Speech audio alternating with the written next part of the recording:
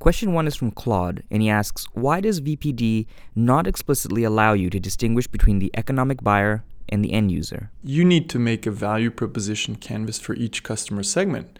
So what you really want to do is make a separate value proposition canvas for the end user, for the economic buyer, maybe even for other constituencies like the decision maker, maybe the saboteur, the person who could undermine a purchasing decision. So for every person or entity that's important in the decision-making process, you want to make a separate customer profile and have a value proposition that caters to each. So a user, you will focus on the jobs, pains, and gains related to using an application or a solution. And for the economic buyer, you will have a very different jobs, pains, and gains that you're going to look at. So you need to make a separate value proposition canvas for each.